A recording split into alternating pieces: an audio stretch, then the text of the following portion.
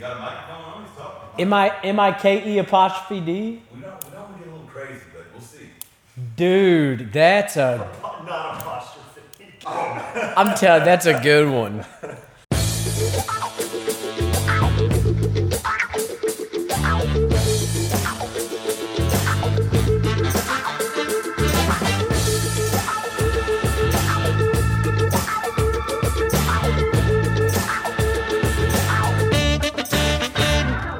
Governor and That's president. why everybody in my Twitter sphere is talking about, well, after Tiger King, we have to give the Calvinists total depravity. Oh, you got to give the Calvinists. They got to have total depravity there.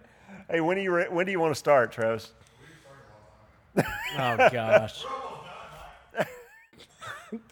So are we live? Which one of our topics did you want to that we were just talking about? I don't know. What should we talk about today? We've run the gamut of topics today. So, all right. So what do you think? I obviously watched your video. Yeah. And I've got some questions for you, and hopefully we can kind of. I may or may not have some answers for you. Have answers for. Okay. So you brought up the problem of evil and suffering. Yeah.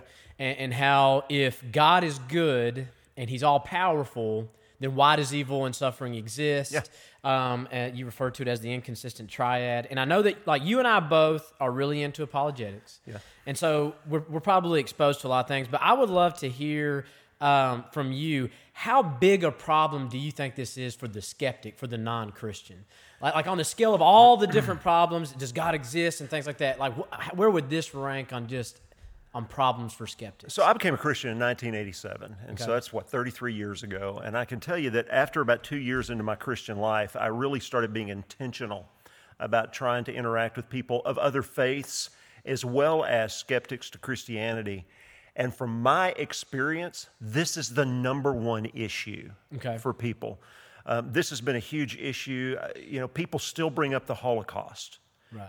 How can we have an all-good, all-powerful God and the Holocaust exist? I mean, even the skeptic would say, hey, those are supposed to be God's favorite people, right? The Jews. Yeah, that's and right. so how can that happen? And so I see this not only as a major stumbling block for the skeptic, but I see it as a real issue for Christians as well, who do believe, but they have a hard time reconciling some of these things. Okay, so on that note right there,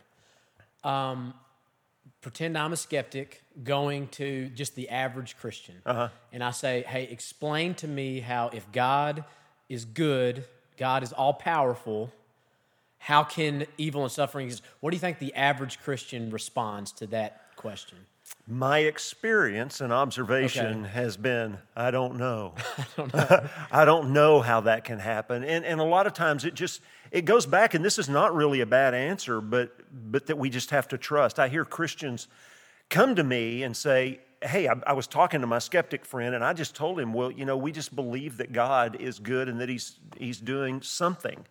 And so I think it really comes down to faith for a lot of people. Yeah. And I think that's really good and important, but I also think there are intellectually satisfying answers.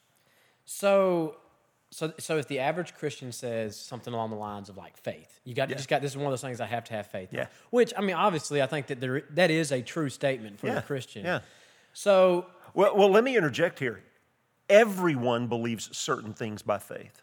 right. Everyone takes things by faith. And even the hardened atheist who is a pure naturalist, in other words, believe there's nothing outside the natural order, has a faith that science provides all the answers. And when you even say, well, science hasn't given us the answer for this or this, their response is, yeah, but it will someday. That's a faith statement. Well, how do you know it will someday? Right. Well, that's just what I believe. So we all operate by faith. Everyone does. So for us, faith needs to be reasonable. I know that Yeah.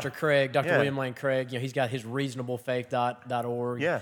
And really uses that term. So like faith is good. It just needs to be a reasonable faith. So which faith is we more should reasonable? have reasonable foundations on which to base our faith. For example, a lot of atheists like to throw around, well, if you're going to believe in God, you might as well just believe in a flying spaghetti monster. Right, yeah. Well, okay, that sounds like a really good gotcha, But there is no evidence whatsoever that there is some flying spaghetti monster, but we have really good evidence to believe that there is a creator, that creator is intelligent, that creator is purposeful, and that creator is good. And so we're not just pulling some, what am I going to believe today? Spaghetti monster. No, these are, and not only that, the reasons we have to believe these things have been put through scrutiny for centuries and have stood the test of those critics and skeptics. Right. I guess I could suppose, because I know this is your favorite book and movie series ever, The Lord of the Rings, your favorite, right? Yeah? Why do you want to just immediately turn people watching off to me now? Because intelligent people like that trilogy. That's just all there is to it. I just wanted to throw that out there. I agree. Intelligent people like the Lord of the Rings trilogy. So it wouldn't be reasonable, although it certainly is an epic story, and there's fantastic elements of art. It wouldn't be reasonable for me to believe that book over the Bible because it's not historical. It's obviously false. I mean, the Bible talks about historical places, historical persons. We've got archaeological evidence. There's good historical evidence for the events described in the Bible. So it's not just some fantasy book that we're believing in. It's grounded in history. Now, people might still look at that and say, well, it's like a historical fiction book, a fiction book grounded in history, and they're free to do that. So that's not the only reason, but we do have a faith that's actually grounded in history. Yeah, that's good. So kind of transitioning back to that problem of evil and suffering. So there might be some people who listen to this that get convicted right here with this question I'm going to ask you. Okay, so that response of the average Christian, because I'm right there with you, like. Until I started really studying apologetics, I feel like that would have been my response. Like, this is something I've got to take on faith. Yeah. So, kind of a twofold question. Number one, if I'm a skeptic, I go to a Christian and I ask that question about why is there evil and suffering if God is good, God is all-powerful, and they say, well, this is just something we have to take on faith. Do you think that is a acceptable answer? And number two, if it's not... how important, I guess, here, let me rewind just a moment. How important is it for Christians to get this one right? Like when you get asked that question, this is one question that you need to spend time with, you need to think of a good answer, and you need to get this one right. That's a great question, and I don't think there's a simple answer to it. So let me just say a couple of things. For one thing, we believe that the grounds for the gospel, the good news of Christ, that he lived the perfect life, that he died as our substitute, suffering our punishment for sin, and that he rose from the grave. Though we have good historical reasons to believe those, we accept those things by faith. So our faith, our belief system, Christianity, is a faith-based belief system. Right. I believe there's good historical evidence that the resurrection of Christ is a historical event. I think we should have a conversation about that in another one of these discussions. But I wasn't there, so I do have to take it by faith. Just like the person who believes in some cosmological principle for the origins of the universe, and who says, well, we believe that certain laws of nature were suspended for a brief period of time to give rise to the Big Bang. Well, they weren't there, they don't know, so they have to look at evidence and go back and say, okay, well, this is the best conclusion that I can come to based on the evidence. So that's what we do. So faith does not bother me, and I think faith is a good answer, but I think if you have a true skeptic, now there's a difference between a questioner and a skeptic. For example, I'm talking to a guy right now on a regular basis who keeps bringing me questions because he wants answers. Yeah. I also have conversations with people who are just trying to prove me wrong. And so if someone's trying to prove you wrong, I have found that no matter the answer I give, they're not satisfied. So if somebody who just has a default position that is hostile toward Christianity, and you say, well, I just believe it, they're just going to go, oh, well, that's just, you just don't even think, you just believe whatever you're told, it's an anti-intellectual faith. Yeah. But this, for example, this one guy I'm talking to, he wants to know. In fact, he said to me, I've been an atheist all my life, but I've come to the conclusion that I need to find out the truth, because if Christianity is true, I had better believe it. Yeah, exactly. Right. And if it's false, we need to abandon it. if it's false, we should abandon it. That's exactly right. So when I answer his questions, he'll say, but at the end of the day, it's an act of faith, isn't it? And I say, yeah. And he says, well, I'm okay with that. And so I do think it's okay to do that, to say I have faith. You know, we don't know, because at the end of the day, when the problem of evil and suffering is so complex and so large that no matter what we're talking about, when we get to the end of it, we just run into faith at the end of it. You know, for example, we're going to be talking about reasons God has for evil and suffering. We don't always know those reasons. And so we have to just say, well, do I believe that God is good? Do I believe that God is sovereign? And if I do, can I trust him? But having said all that, I do think it's healthy for Christians to wrestle with this and to be able to have a dialogue with people about it. Again, we don't ever have to have all the answers. None of us has all the answers for everything. Skeptics don't have all the answers. That's right. Skeptics don't have all the answers. Well, you know, you ask the skeptic, okay, so you believe in a Big Bang cosmology. What was there before that? Where did matter come from? And they respond with, well, we don't know yet. Right. Okay, well, as Christians, we don't know all the answers yet. But that doesn't mean that we won't know them someday. And so I think it's good for us to wrestle with these questions.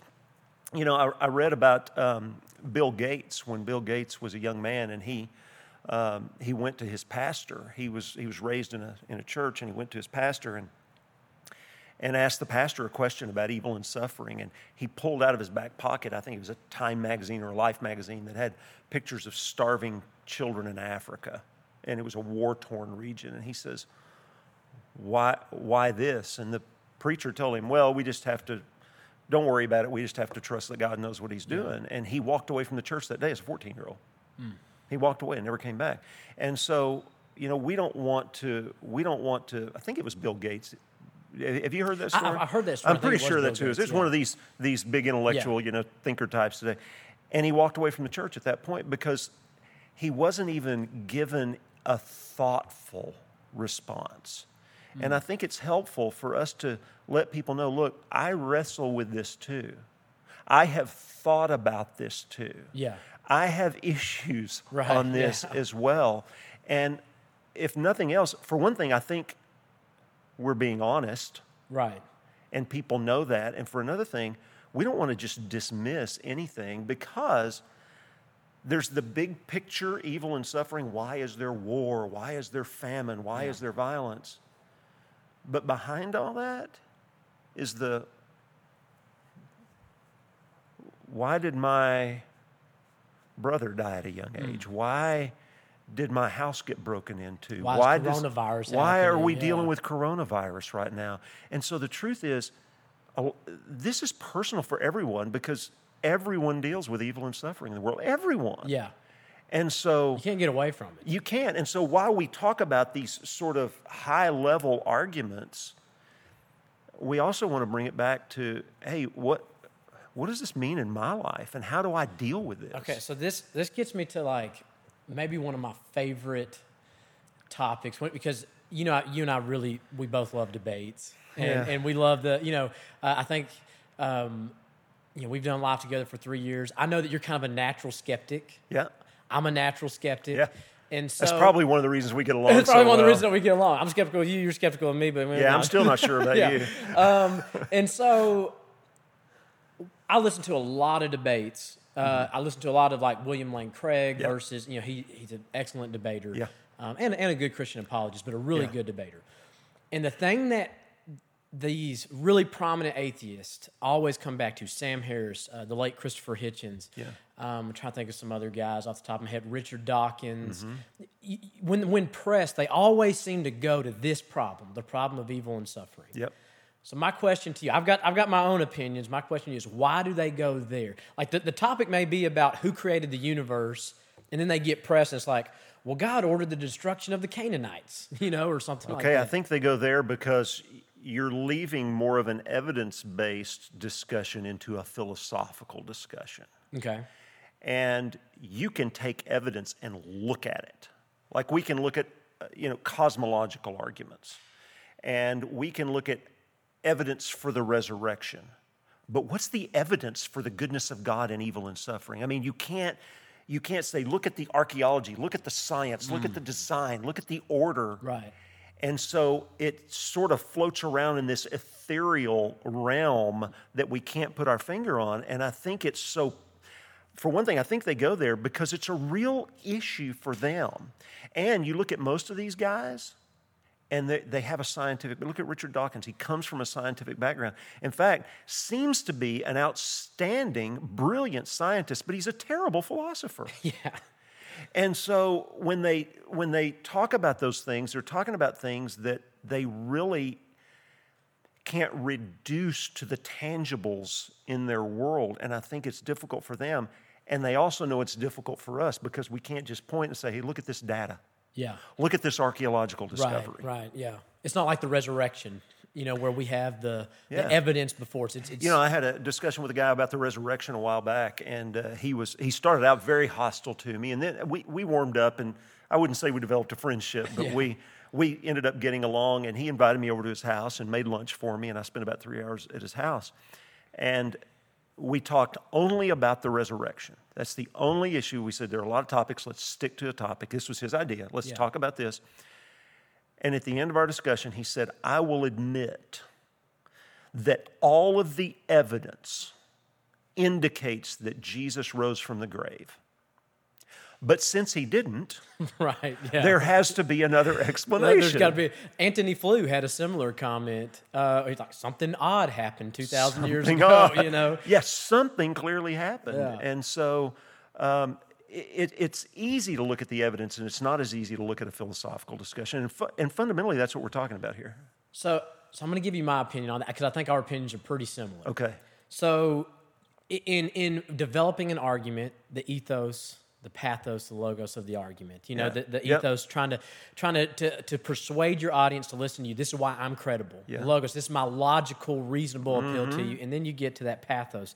And I think that, like as you were saying, evil and suffering is something that everybody in the room can oh yeah, that's a good point. Yeah. Why did my mom It's a universal problem. It's a universal problem. Yeah. And so I think that when they get pressed and they realize I'm losing the logos here, I'm losing the ethos here, let me just slide this pathos and let me slide this emotional appeal to the audience. Yeah, you're right. And all of a sudden, I think they can win some credibility in that particular. Yeah, I mean, how much emotion is involved in the cosmological argument? Not much. How much emotion is involved for the skeptic in the resurrection of Christ? There's not much, you're right. But there's a lot of emotion involved in evil and suffering because it touches everyone. Well, I know this. I'm excited that this is, when we talked about this and you brought up, the problem of evil and suffering, I'm excited about this particular pursuit that we're on. Yeah. And I know I've got, more questions that come to mind, but I have a feeling that future videos are Well, we've got 4 those. of the short videos. So we've released the one where we talked really about the logical consistency of the argument. And the next video, which we've already shot, actually talks about the origins of evil and suffering. So I think there's going to be some good discussion come from that. And then we start getting into the why. But in the last one, I really want to talk about how we respond to it. And so we'll have these discussions with each of these things, and then we'll go on to maybe some other topics. And I want to thank you because, this was your idea to do something like this and to spark this kind of discussion. And I think it's a brilliant idea, Kobe. Man, praise God. Wait a minute. I wonder if we're on film with me telling you had a brilliant idea. We are on film. Oh, This is recorded for all of time. This is probably a great time to end. Yeah, what about a raise? What about a raise? Maybe they'll give me one, maybe they won't. Did you just use the Socratic method on me? You just answered my question with a question, didn't you? Wow. This suddenly devolved really rapidly. Way to turn that on me. All right, we'll talk about something else next time. All right. Thank you. All right, thank you, stuff. man. I've enjoyed it. All right, me too.